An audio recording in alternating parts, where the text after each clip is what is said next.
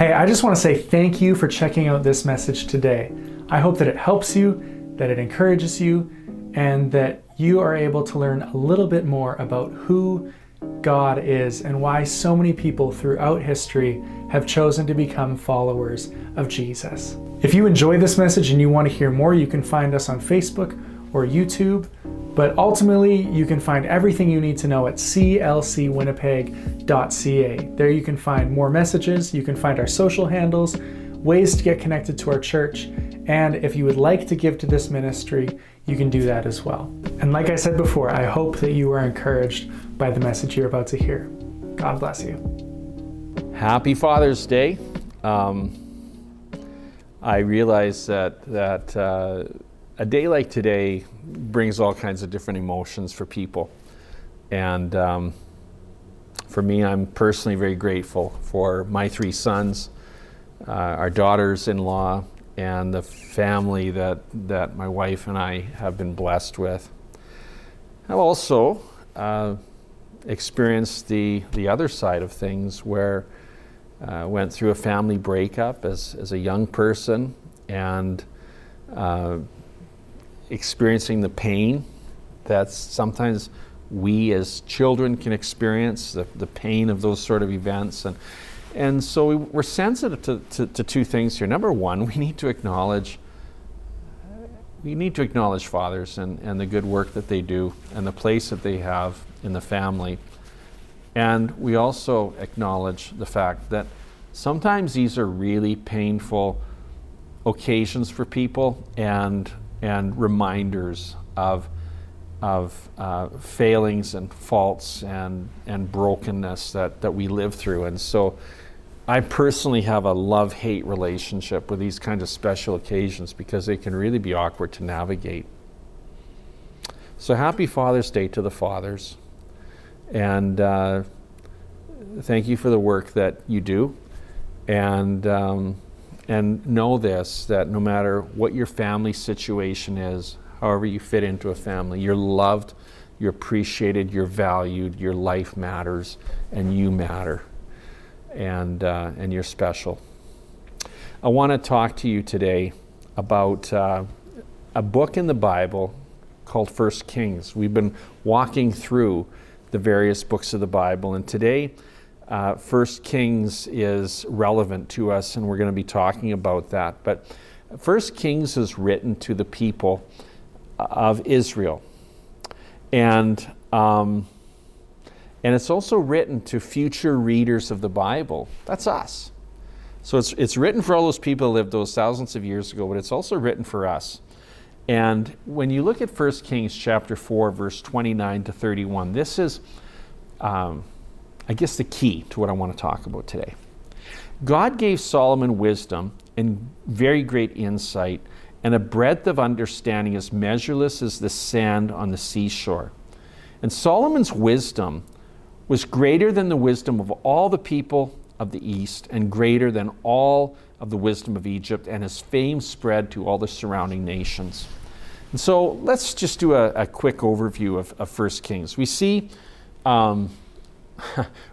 the potential and the promise of Israel in 1 Kings. In 2 Samuel, we see the promise that God made to David that his throne would be established forever, and it would be an eternal throne.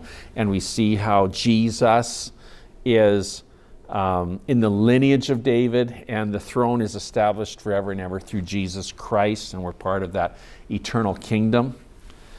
But we also do see, as we start to go through kings and that, we see kings who, between David and Jesus, who really continually mess up and do all kinds of wrong things and sinful things. And so when we look at Solomon, you look at this verse that I just finished reading in 1 Kings 4, and you think, wow, this is amazing. Look at how this guy, the promise and the potential of this guy. And Solomon just royally messes up.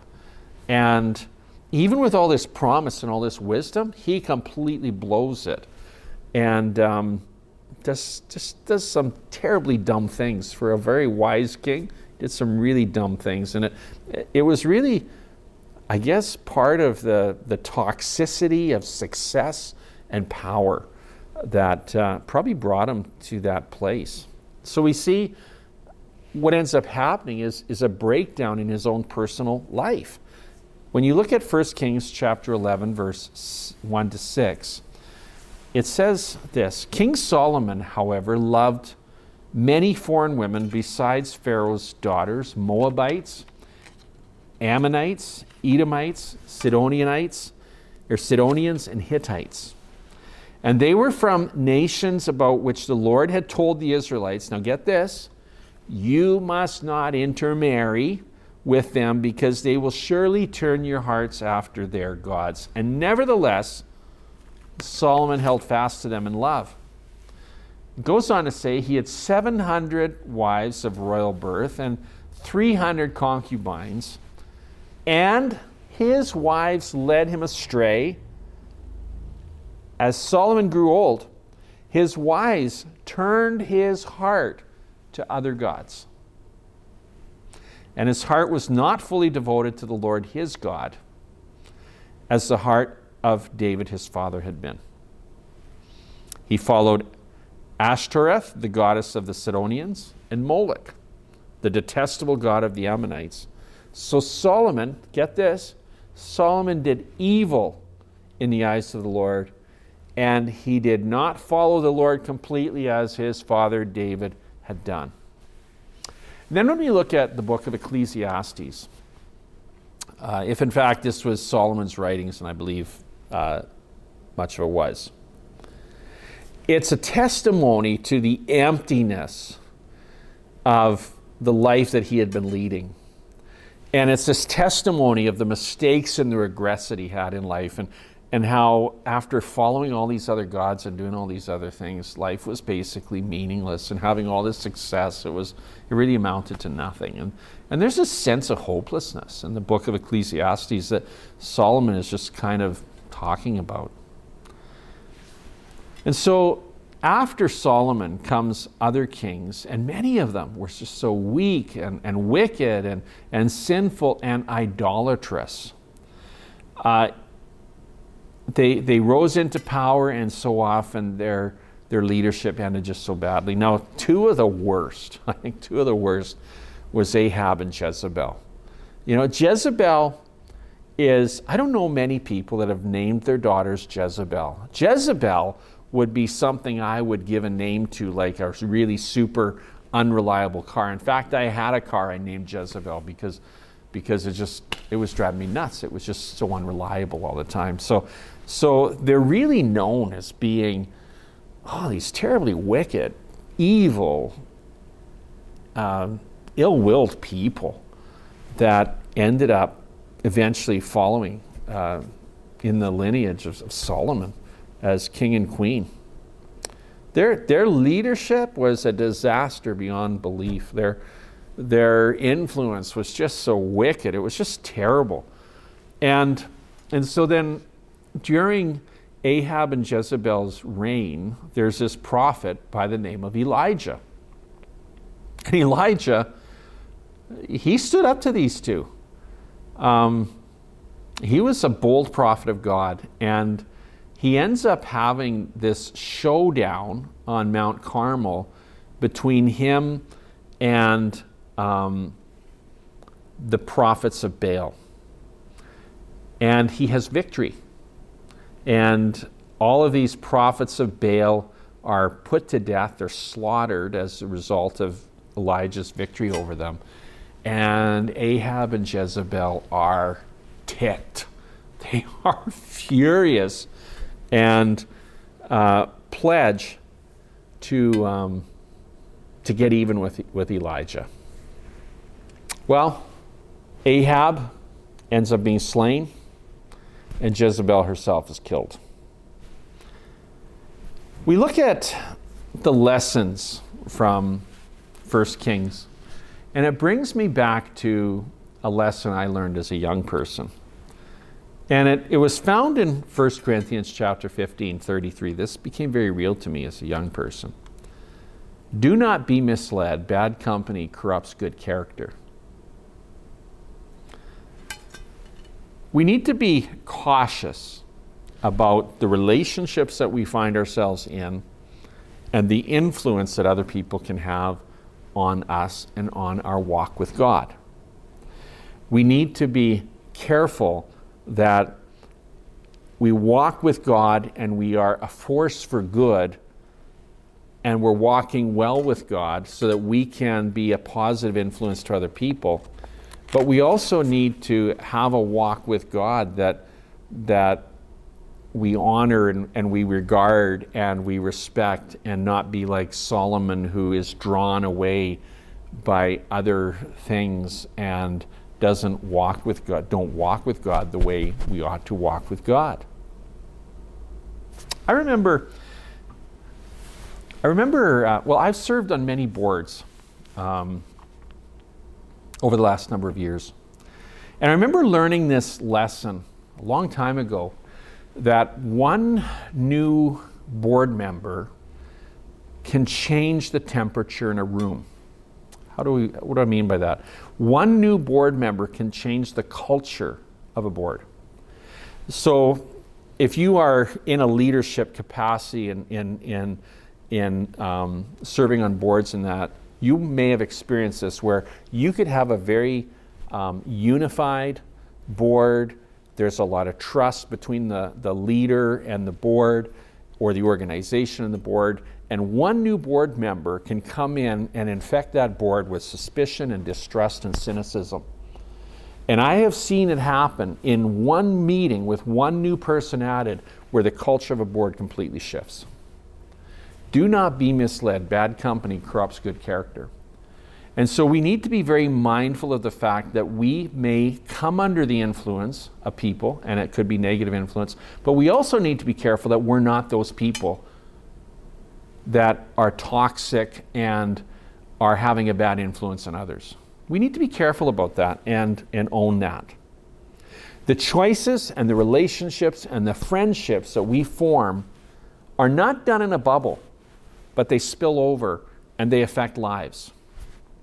How we think and how we act, the choices we make, the people we are with, the people who influence us, who speak into our lives, we can become, for good or for wrong.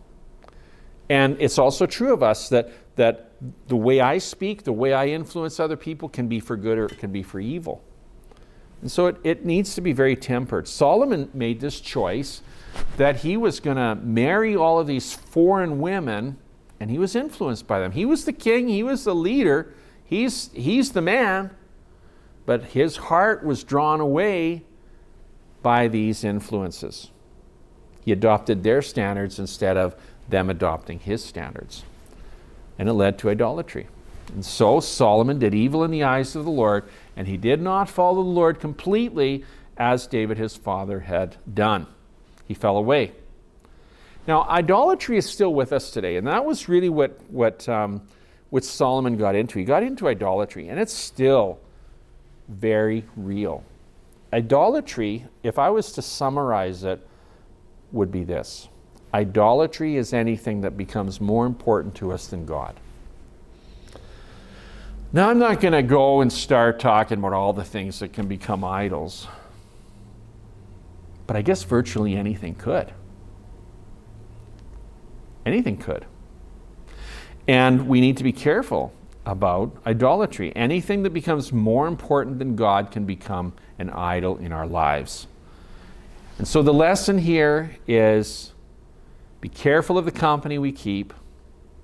Our company can lead us into idolatry, into not following the Lord as we ought to. And here's another lesson. Idolatry is a constant temptation. I think it's something that we all need to battle all the time, because idols are constantly trying to spring up and grab hold of our hearts and our love and our devotion. Let's talk about the cost of discipleship as we see it in 1 Kings. So our attention, we're going to turn it back to Elijah for a minute. Israel spiritually was in a shambles under the leadership of Ahab and Jezebel. I mean, it was a mess. It was terrible. And so God raises up this prophet Elijah. And you know what King Ahab called him? He called him the troubler of Israel. You know why? Because Ahab kept hearing Elijah say things that he didn't want to hear. And so he just, he's a troublemaker. He was opposing sin. He was standing for God. He was standing for righteousness and challenged 450 prophets of Baal and 400 prophets of Asherah in this showdown at Mount Carmel that I talked about a few minutes ago. And he calls down fire from heaven, and it led to 850 of these false prophets being executed. And then Elijah ran for it. He ran for it. He just hightailed it out of there. Like, I'm out of here. This is great, but it's a little risky for me. And so he runs for it and hears that Jezebel is really angry with him and issues this death threat on him. So fast forward, 1 Kings chapter 18, verse 3. Elijah prayed that he might die. I've had enough, Lord. Take my life. I'm no better than my ancestors. And so here's what the experts would say, that there is this huge adrenaline rush, and there is, like when you're doing ministry and doing great exploits for God, there's a lot that your body goes through, and he actually sunk into a depressive state and suicidal in a way. Take my life. I'm no better than my ancestors. Let me die. I just want to die. So he went from calling fire from heaven to, in a very short time, I just want to die. That's signs of depression, exhaustion, burnout, and suicidal thoughts. Now, what's our takeaway from all of this? Well, here's the takeaway. There is a price that standing for God takes on us. There's a toll that we pay. And Elijah was in trouble here, and we find that God is patient and loving and kind toward us, and he restores our soul. He restores our soul. He lifts us up out of our funk and builds us up and helps us to stand. We don't have to stand alone. The Holy Spirit helps us. Now, in John chapter 14, verse 17, Jesus is talking to his disciples, and they're pretty distressed because they know that Jesus is leaving soon, and they're feeling the oppression of feeling exposed and weak, and what are we going to do without you? When a leader leaves, that will oftentimes leave people in a real lurch. There's a Bible verse that says, strike the sheep, or strike the shepherd, scatter the sheep. And that's oftentimes what happens with people and organizations and families when a key person is removed. We're just kind of like left devastated. And Jesus was dealing with this group of people that were feeling that. And he makes this promise to them that the Comforter was going to come. The Comforter is the Holy Spirit, and the Comforter is one who comes to the side of another person. A Comforter is one who comes to be a defender of another person, and a Comforter is one who comes with the purpose of helping in any way they possibly can. And that's the role of the Holy Spirit in your life and in my life. Jesus sent the Comforter. The Comforter has come, and no matter what you're going through, no matter what kind of distress you're going through, if you're having an Elijah moment in your life where you're just saying, my life is no better than those who've died before me, just take me out, let me die, I'm depressed, I'm discouraged, let me tell you, the Comforter has come, and the Comforter is here for you, and Jesus loves you, and he cares about you, and he wants to hold you up no matter what you're going through. Jesus made that promise in John 14, right through to John 17. And he says this in 14 verse 21, "And I will pray the Father, and he shall give you another comforter, that he may abide with you forever." And so I want to close with this. Friends, I just want to encourage you to choose Jesus. Choose Jesus over any kind of man-made earthly idols. Just choose Jesus. Follow him with all your heart. Choose him daily. Choose to follow him daily. Choose him over everything else. Don't chase after other gods. Don't let your heart be drawn away by attractions in this world. Don't give in to modern day idolatry, and finish well. Don't be like Solomon.